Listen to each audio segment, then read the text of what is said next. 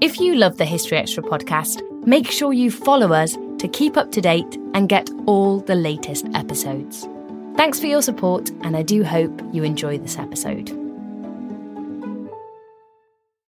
This episode is brought to you by Indeed. We're driven by the search for better, but when it comes to hiring, the best way to search for a candidate isn't to search at all. Don't search, match with Indeed. Use Indeed for scheduling, screening, and messaging so you can connect with candidates faster. And listeners of this show will get a $75 sponsored job credit to get your jobs more visibility at Indeed.com/historyextra.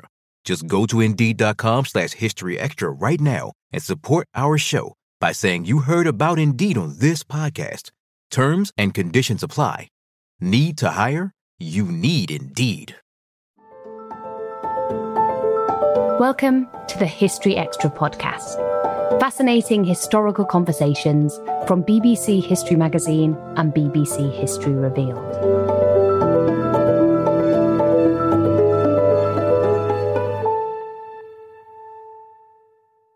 In March 1942, a group of British commandos embarked on one of the riskiest and most dramatic operations of the Second World War. Their target was a heavily defended dry dock in occupied France, and their chief weapon was a destroyer converted into a giant bomb. In his new book, the journalist and author Gilles Whittell tells the story of the Saint-Nazaire raid. In his new book, the journalist and author Gilles Whittell tells the story of the Saint-Nazaire raid and explains why Britain was prepared to sacrifice hundreds of lives on such a dangerous mission. He spoke to Rob Attar. So, Giles, we're talking about Operation Chariot, which, according to the title of your book, was the greatest raid. Why do you think it deserves that honour or that title? The short answer is because it achieved its single most important objective. They cleverly narrowed down the list of objectives, primary objectives, to one, to avoid what subsequently became known as mission creep. And that objective was to destroy or put out of action this giant dry dock in the port of Saint-Nazaire called the Forum Écluse Joubert, or just the Normandy dock, built for the French transatlantic liner, the Normandy, and the only one on the Atlantic seaboard big enough for the Tirpitz battleship, which by March 42 was Hitler's de facto flagship, the Bismarck having sunk. And the Bismarck was the Tirpitz's sister ship. So the thinking went that if we put that dry dock out of business, then Hitler will not be able to deploy the Tirpitz in the Atlantic against the transatlantic convoys, because they knew, everybody was learning, that modern battleships required extensive repairs basically between every voyage. And so, and the sort of the meat of the story is legendary, and so I'm spoiler alert here. I'm going to spoil it. They filled a destroyer with explosives. They carefully hid them beneath the forecastle, and the plan was to ram the downstream dock gate with the destroyer, leave it there, and have it blow up. And that part of the mission worked. And it worked triumphantly. The dry dock was put out of action for the entire war. It achieved its goal. And so in very simple to explain terms, and I think the words to explain are important, it was a success. That I concede that by itself doesn't make it the greatest raid. And that's why the explaining bit comes into it, because it was also a very sorely needed piece of good news at pretty much the worst point of the war for the Allies. And so at least as important as the actual physical destruction was the fact that at last Churchill and Mountbatten, his head of combined operations, could go to the press with a terrific story saying, we attacked the Germans where they never thought they'd be attacked, and we achieved our goal. It was the use of the story, I suppose, that made it more than simply the destruction of a dry dock. It was a great propaganda coup as well. And was that in the minds of the planners prior to the raid, as well as the military objective? Did they see this as having potential propaganda value and of bolstering Britain's image as a military power? Absolutely.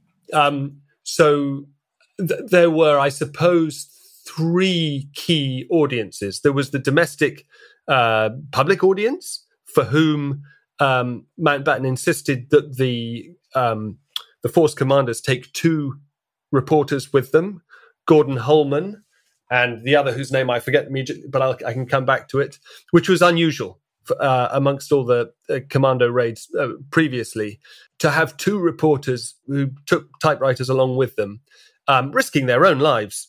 I mean, it was miraculous that they both survived, but that was an indication of the importance attached by Mountbatten to this as a story. Of course, the other key audiences were Roosevelt and Stalin. Roosevelt was extremely anxious that Britain be seen in the continental US to be pulling its weight in the war, to be fighting. Pearl Harbor had already happened, but there was the question of the extent to which America piled resources and people into the war. And the more Churchill could show that Britain was actually fighting, the easier it was to make the case that here was a worthy ally and the US should hold nothing back. And the third audience was Stalin, who had been begging for a second front in the European war for a long time. Roosevelt and Churchill had denied him one. And so the question then for Stalin, as he soaked up the punishment of the German armies on the Eastern Front, was, well, what are you guys doing at the other end of the Eurasian landmass? And Churchill needed an answer to that too. You've talked about some of the key figures so far, people like Churchill and Mountbatten. Who actually originated this idea? Was it one of those, or did it happen further down the chain? Well, the man who claimed to have dreamt it up was John Hughes Hallett, who was a Navy captain and Mountbatten's head of naval planning at Combined Operations. Mountbatten had not been in the job of head of Combined Operations for long. As I recall, he took up the job in October 41, having been called back from the States, where he was visiting an aircraft carrier that he hoped he would captain. He had asked for an aircraft carrier and had been given one, and it was being refitted in Norfolk, Virginia. But when he was there, he was called back urgently to take on this new job and given instructions to go on the offensive. And so he asked his staff at what was then a thinly staffed Combined Operations for a list of raiding targets. And there had already been raids in Norway, but John Hughes Hallett proposed a list of others, including Saint-Nazaire. And there's some controversy as to why. We've discussed the Tirpitz and the dry dock as the reason for the raid. I'm inclined to think of it more as a pretext for the raid, and that was certainly how John Hughes Hallett described it in his unpublished memoir, which sits in the archives in Churchill College, Cambridge now. And he said that, in fact, the need to deprive the Tirpitz of a dry dock wasn't the primary reason. He said that they had just looked for a list of targets that could be reached within, I think it was a day and a night, or with fewer than 2 nights at sea or something, with a reasonable chance of getting back. And Saint-Nazaire was one of them. It was certainly the most sort of daunting and well defended. So considering the risks involved and the fact that the Navy had to blow up one of their own ships, was there much opposition to this plan as it was progressing? Yes, certainly from the Admiralty. You have to remember that the Army and the Navy and the Air Force were pretty dismissive of Combined Operations as an institution, and thus of the raids that it conducted as well. So the first thing that Mountbatten needed was ships, boats. He went to the Admiralty. They dragged their feet. Eventually, he had to, John Hughes Hallett had to go over the head of Admiral Sir Charles Forbes, who was Admiral of the Fleet down in Plymouth, to Mountbatten to say, we're not getting the destroyer that we've been promised. And eventually they got one. There was a plan which would have been much safer for everyone involved, that would have involved 2 destroyers. The Navy vetoed that, even though it was at that point by far the largest navy in the world, with something like 1,400 ships, excluding 50 Lend-Lease destroyers from the US, of which in the end the Campbelltown was one. I think it's very hard to argue, even though all these vessels had roles and many of them were not appropriate. I think it's very hard to argue that the Navy couldn't have supplied 2 destroyers if it had been, a willing participant. But it just wasn't. And crucially, I think the record shows, and I haven't done the original work here, a historian called Peter Lush has, nor was the Air Force a willing participant. Churchill insisted from the outset that there be a diversionary air raid, basically to make sure that the flak guns were pointing up into the sky instead of out over the estuary when the boats came in. And all the planning happened in principle, but the resources of the Air Force were at that time explicitly mainly at the disposal of Bomber Harris, Bomber Command, who made it very, very clear that he had been told his job was to bomb the heck out of German cities and ports, and that anything else was gravy, as it were. He had been told to help combined operations as far as possible, but he never got behind the raid on Saint-Nazaire. The number of planes assigned to the diversionary raid wasn't decided until 3 days before the raid, and there was nearly an almighty screw-up in terms of sending the final sort of, I think nowadays you call it a go code, but the green light orders to take off. So that it was a matter of hours before the pilots actually left from bases all over England in the bombers that the orders were confirmed.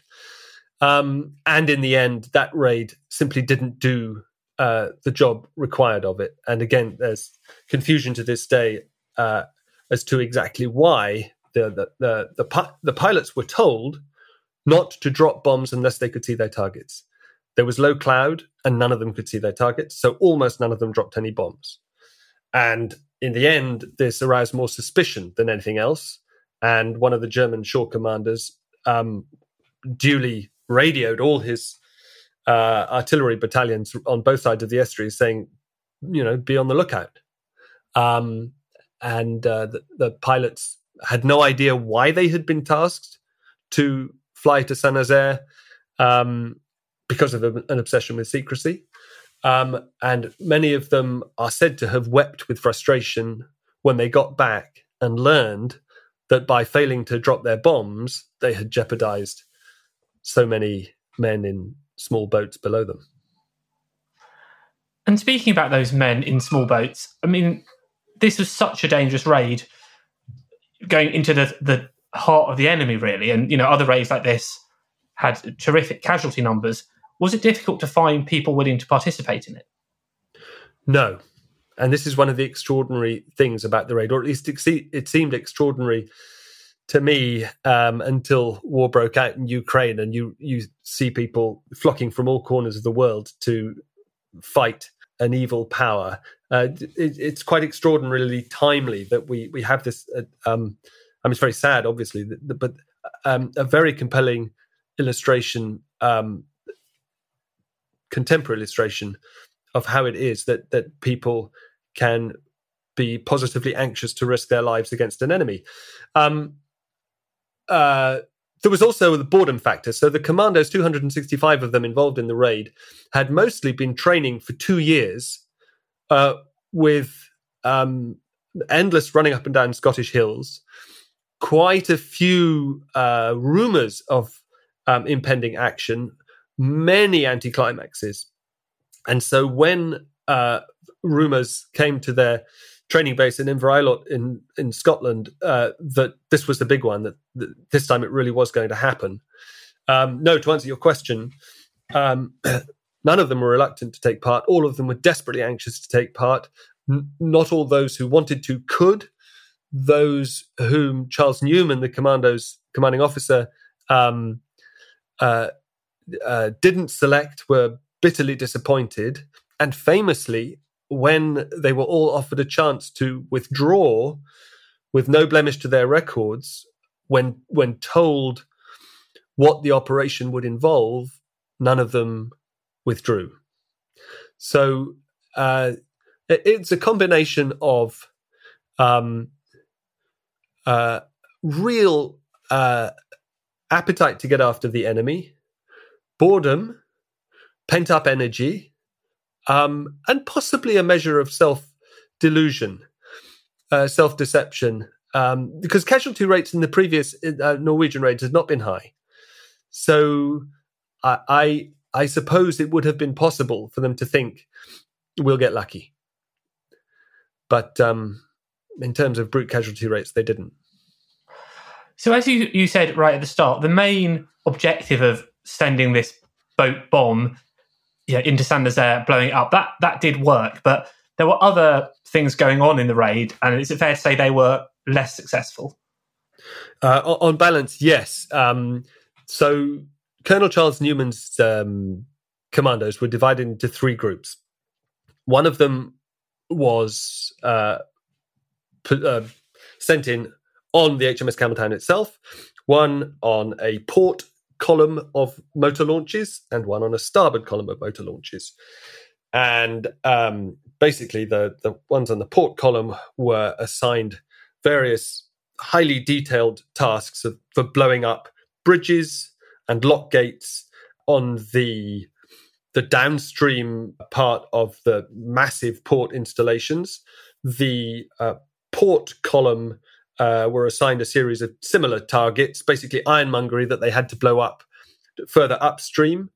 And the commandos on the Campbelltown itself were ordered to sort of tumble off the bow into the dock area immediately upstream of the dock and take out pumping station that emptied and filled it, and the winding gear at both ends of the dock, 400 yards apart, which made these giant caissoons, dock gates, roll in and out. And I think it's at a fairly granular level, but I think it's a really interesting part of the story that people say that the best laid plans go wrong, but they didn't all go wrong. So the missions assigned to the commandos on the Campbelltown were carried out almost to the letter. And it all worked. And for the first hour of the raid, Newman, who got ashore without a scrape, thought everything was going swimmingly.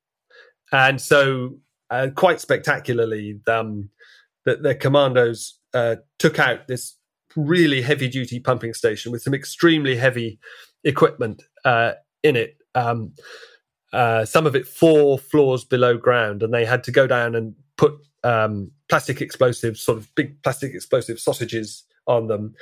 And despite already being wounded, having lit their fuses and having only 90 seconds to get back up to street level, as it were, they managed to do so with seconds to spare. And the whole pumping station just imploded. The units assigned to take out the winding huts at each end of the lock were equally successful.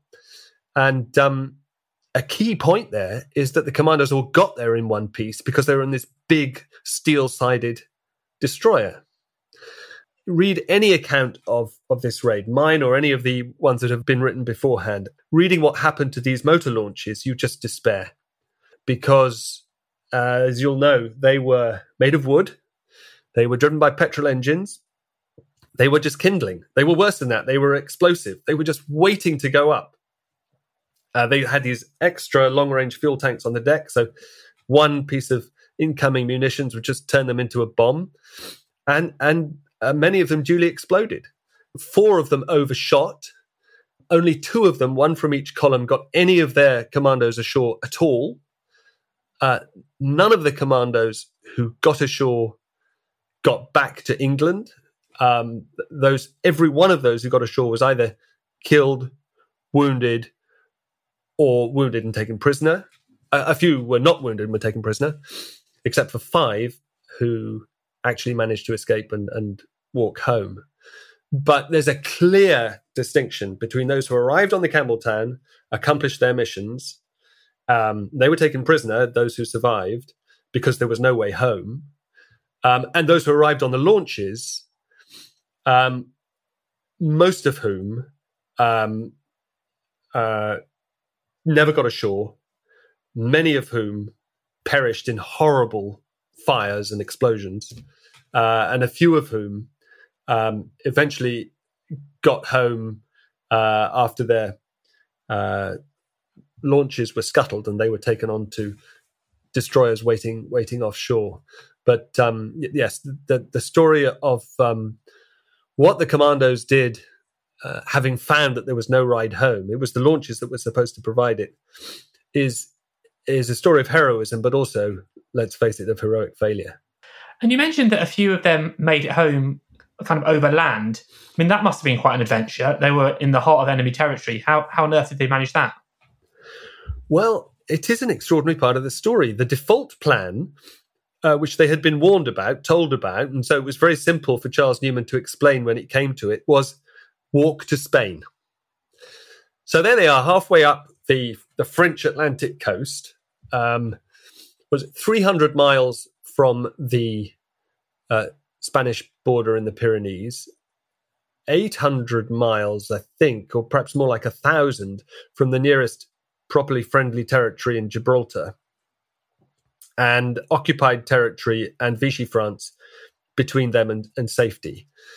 So it was never going to be easy, and most of them were apprehended, taken prisoner, and taken off to prisoner of war camps.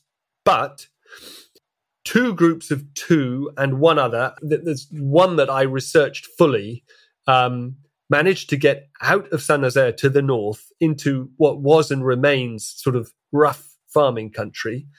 And by walking during the night and sleeping during the day and enlisting the help of French farming families and the resistance, but mainly just farming families who were minding their own business and were generally aware that something had gone down in Saint-Nazaire, they managed slowly to make their way over the Loire into Vichy France, down to near Biarritz, over the Pyrenees. And then in the case of George Wheeler, the one who wrote the fullest description of his escape, he went to Barcelona and from there was picked up in a British diplomatic car, driven to Madrid and onwards to Gibraltar, from where he flew home in some style in a flying boat. But yes, heck of an adventure. Still to come on the History Extra podcast. Bill Lovegrove realises that his skipper is not on deck, is not in the water, goes back to get him, climbs off the burning wreck with him onto a life raft, and just holds on to him in freezing cold water for the next 12 hours. This episode is brought to you by Indeed. We're driven by the search for better, but when it comes to hiring, the best way to search for a candidate isn't to search at all. Don't search, match with Indeed. Use Indeed for scheduling, screening, and messaging so you can connect with candidates faster. And listeners of this show will get a $75 sponsored job credit to get your jobs more visibility at Indeed.com/History Extra. Just go to Indeed.com/History Extra right now and support our show by saying you heard about Indeed on this podcast. Terms and conditions apply. Need to hire? You need Indeed. And while there were heavy casualties on the British side, it's fair to say there were also a large number of lives lost on the German side, particularly when the Campbelltown did eventually explode. Absolutely. I mean, we have to say that by that time, all the surviving attackers were dead worried that it was never going to explode. It was at least 5 hours after the latest time at which any of them thought it would explode, assuming the fuses were working. But yes, when it did, it was about 10:30 British time, 11:30 local time. And by that time, senior German officers had been on and off, and the fighting had died down. And so a lot of the German dock workers and builders from the Todd organization, which had built the giant U-boat pens there, were swarming all over it out of curiosity. And all the contemporary French records say that a lot of the German workers had brought wives and or girlfriends, probably all girlfriends rather than and/or. And so there was a whole human crowd on the boat when it went up. And the accounts of the debris are quite harrowing. At least 300 dead and human body parts strewn all over the port. There were also German casualties among the defenders. The commandos and the naval personnel on the boats took a lot of casualties, but they dished out quite a lot of firepower as well, both from the vessels and also when they got ashore. There's one particular corporal who went down in history for taking out, I think it was 3 gun nests all by himself. Now, the numbers are small, but it was a great fillip to morale, especially as sort of related by the Telegraph's Gordon Holman, because up until that point, and we're 2.5 years into the war, there had been no occasion on which British attacking forces had even temporarily put Germans to flight. And so there's one moment, I'm not quite answering your question about the German casualties, but there was one moment quite soon after the Campbelltown rammed the dock when a group of I think it was 2 or 3 commandos found themselves, they'd taken over a machine gun nest that had been evacuated by its occupants. They saw the German soldiers who had been manning it running away down the dock. And it was just a passing moment in the frenzy of battle. But to me, it's really significant because there had been nothing like that in the war on continental Europe until then. The story had all been one of retreat at Dunkirk, across the fall of France, the sinking of the Lancastria, which had happened nearby in the estuary of the Loire, and endless setbacks all over the world. And this was something different with, as you say, high German casualties. So if this was a real propaganda boost for Britain, what was the reaction on the German side? How badly did this go down with Hitler? He was furious. The Germans, it should be said, jumped on it for their own propaganda purposes initially. They were right there with camera crews and reporters immediately. They were there almost as quickly as military reinforcements from about 8 or 9 in the morning on the 28th of March, photographing the British wounded, trying to get them to talk, to say more than their name, rank, and number, and trying to present the whole thing as a failure. And indeed, in the initial German news bulletins, which we should probably call propaganda bulletins, they stated, obviously falsely, that the Campbelltown had not even reached its target. And then the Campbelltown blew up. And on the 29th, reconnaissance Spitfires from Cornwall were able to confirm that. Cloud cover had prevented it before that, later in the day on the 28th. And it was only then that the British press picked it up as a really good story. And there was a press conference attended by 150 or more journalists and by Rob Ryder, the Naval Force Commander, and Sam Beattie, the Campbelltown's captain. And then the German reports had to adjust. They still refused to acknowledge that it was any sort of a real setback. But then the acid test was, as you suggest, Hitler's reaction. And he was both angry and bewildered that his heavily defended U-boat base could have come under attack like this. And he sent a series of high-ranking officers to investigate. Intriguingly, heads did not roll. the key artillery commanders were actually decorated. None of the U-boat flotilla commanders there were punished. In the end, the senior officers who were sent there had the backs, as it were, of those who had been caught by surprise. And so then the question is, did the raid achieve another strategic aim by forcing Hitler to divert large numbers of troops to the defense of the Western seaboard? And the answer there is not really.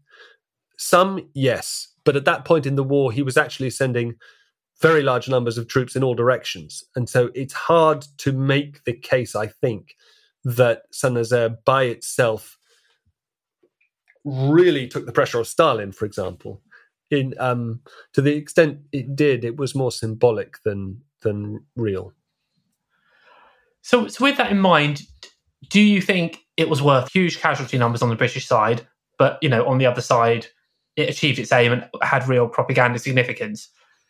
Do you think overall the sacrifice was worth what was achieved? It's a really interesting question, because when researching it and writing about it, as I say, pre-Ukraine war, and I don't want to overstate the significance of that, but I think the context is interesting. I was just researching and writing it, I was really struck and somewhat appalled by Churchill and Mountbatten's willingness to expend lives. Hughes Hallett went to Mountbatten quite early in the planning process and said, "You do realize if we go ahead with this, we could lose them all." And Mountbatten said, "Yep, I do. And if that's the cost, we'll have to bear it." Mountbatten, a few days later, had a chance to talk to Charles Newman before he set off down to Falmouth for the last time. And he said, "You do realize," basically, words to the effect of, "This is not an exercise, this is an act of war, and we could lose you all. But," he said, "I'm confident that you'll get in and do the job, but I'm not confident we'll get any of you back. And if you don't come back, then it's just equivalent to the loss of one merchant ship." And again, he said, we have to live with that. And Churchill too. And it seemed callous and wasteful to me, coming fresh to the subject, partly because they had chosen these motor launches, which were so obviously unsuitable. If they were suitable, they'd have stuck with them for D-Day, and it's very, they didn't. They chose steel-sided landing craft instead. And this sense of sending men to their slaughter, I included a few paragraphs comparing it with Japanese kamikaze pilots, because I think the comparison is worth making, even though military ethos of the two countries is so very different, because in the end it amounted to something rather similar. But, and all said and done, was it worth it? I actually think it was. I think there was a tremendous arrogance and heedlessness of real risk on Mountbatten's part. He was glib to the point of insulting and saying, "It is the fact that this is impossible that will make it possible." Well, tell that to the mothers of the men involved. But you have to ask yourself, if Britain hadn't been mounting this sort of targeted, ambitious, not fooling around raid at this point in the war, what would it have been doing? How would Churchill have persuaded both Roosevelt and Stalin that Britain was a worthy ally and warranted the dispatch of tens of thousands of American men and planes, and warranted the deaths of tens of thousands of Russians on the Eastern Front? If Churchill couldn't show that there were losses in blood as well as treasure on the British side. I mean, of course, there was the North African campaigns. It's not as if the British forces were not active elsewhere, but there were no successes to speak of. Yeah, but one thing we haven't talked about is the fall of Singapore just before the raid, which was absolutely catastrophic. And so I think if you factor that in as well, that is another reason why, certainly to Churchill and Mountbatten, certainly to newspaper editors and readers at the time, it was worth it.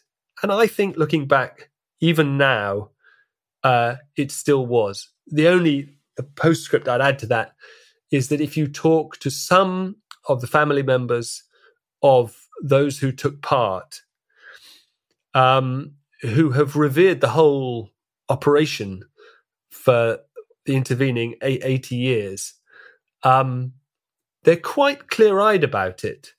They talk about it as, one of them said they had no idea what they were doing. It was madness. There has been very little, gilding the lily is the wrong term, but sugarcoating of the errors. But I think despite them, on balance, yes, it was worth it. Now, earlier you mentioned some learnings from D-Day that took place from this. How far did this raid influence later amphibious attacks, such as D-Day and, of course, the Dieppe raid that happened not that long afterwards? Well, to take the first part of that first, and I will dodge the question by saying I know that it's such a massive story that the logistics and the planning, the technical planning for D-Day, I'm out of my depth in that. If all I can say is that they certainly didn't repeat any of the tactics that they'd used at Saint-Nazaire. Of course, very different geographies as well for attacking a hardened port and attacking beaches. But I do think that Saint-Nazaire was significantly and tragically influential in persuading Mountbatten and Hughes Hallett, for that matter, that a raid on Dieppe could be successful. It wasn't so much a technique or a plan that was translated from one to the other. It was this absurdly simplistic notion that if you do something that seems impossible, the very fact that it seems impossible will make it possible because you'll take the enemy by surprise. That did work to an extent in Saint-Nazaire, but it was a very small mission. The force commanders were obsessed with secrecy. Rob Ryder, the naval force commander, had constructed this entire imaginary world in which the flotilla was an anti-submarine striking force heading for Gibraltar. And that did take people in. They disguised the destroyer as German. That took people in for crucial seconds. They had a Morse signaller on board who signaled to the shore in German. That took people in for a few more crucial seconds. So they got further up the estuary before all hell broke loose. And every second that they managed to persuade the Germans not to open fire was A, meticulously planned, and B, vital to the mission's success, such as it was a success. I'm no expert on Dieppe, but if you read Brian Villa-Loring's account of the raid, in a sense, all the wrong lessons were learned. It's a debate that rages on to this day, the extent to which success at Saint-Nazaire bred failure in Dieppe, but I'm inclined to think it did. There were some 600 people or more than 600 people who participated in the raid, and obviously through writing the book you've researched many of their stories. Did any of these men's stories really stand out to you?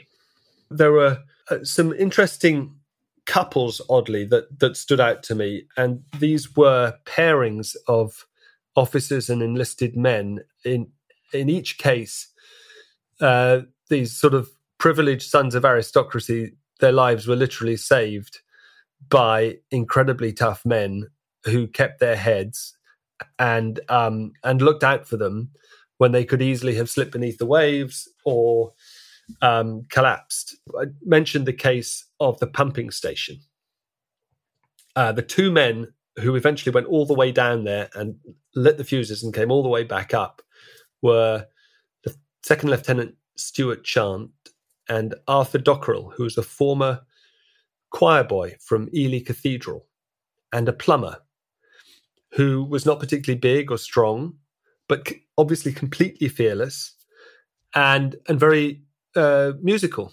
So the story has it, as they walked down these steps in the darkness towards the ground floor of the pumping station, it was silent apart from this sort of muffled thudding of explosives at four floors above them, and apart from him whistling the White Cliffs of Dover.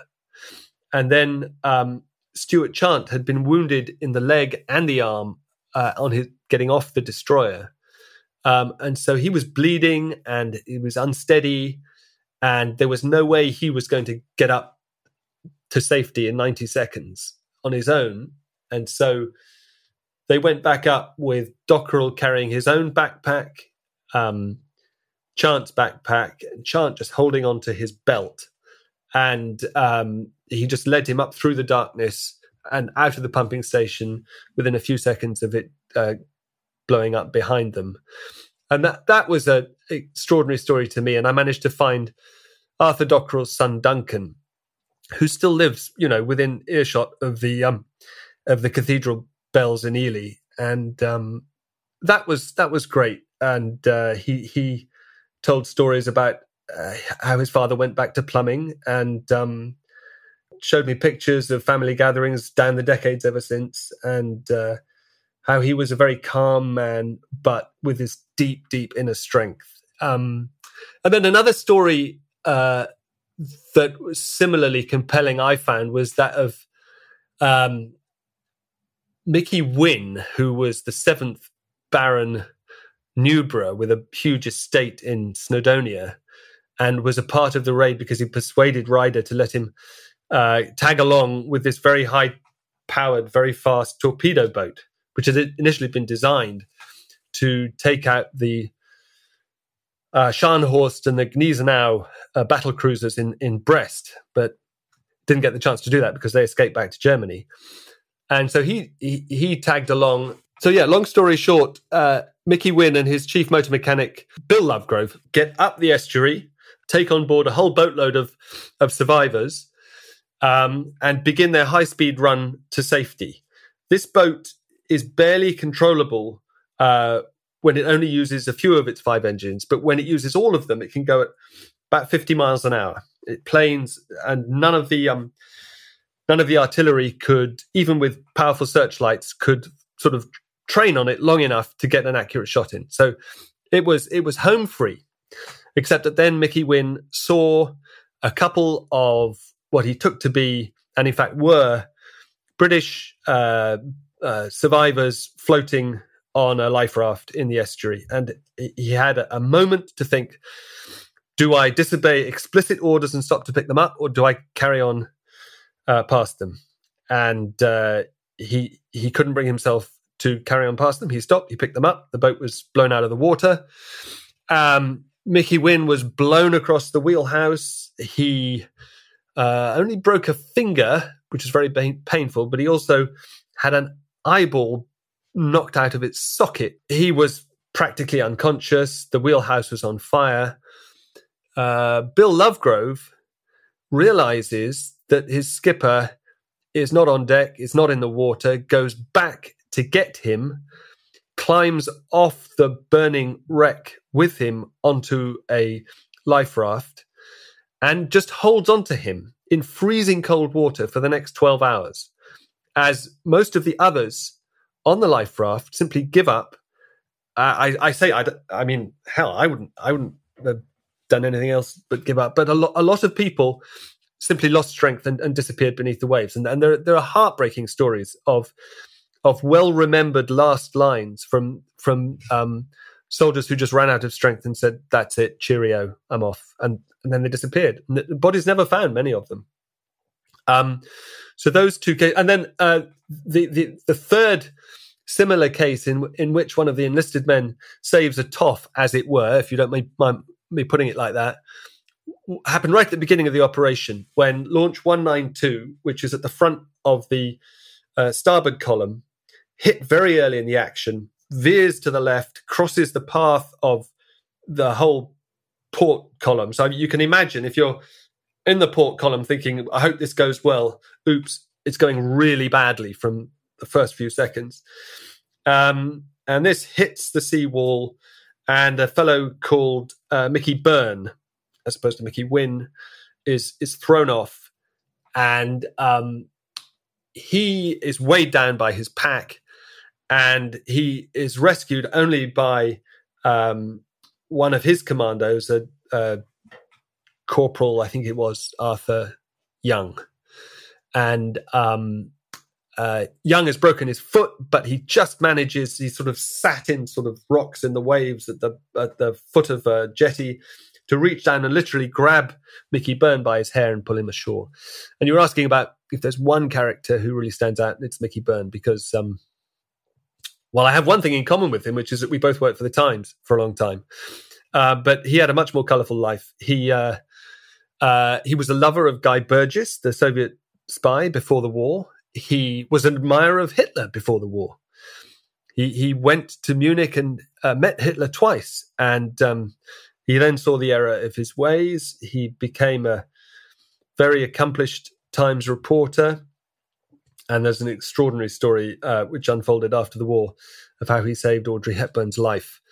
But, if you wanted to make a movie of this story, you'd make the movie of Mickey Byrne. He's the guy. That was Jazz Wattel. The Greatest Raid, Saint-Nazaire 1942, the heroic story of Operation Chariot, is out now, published by Viking. Thanks for listening to the History Extra podcast. This podcast was produced by Ben Hewitt.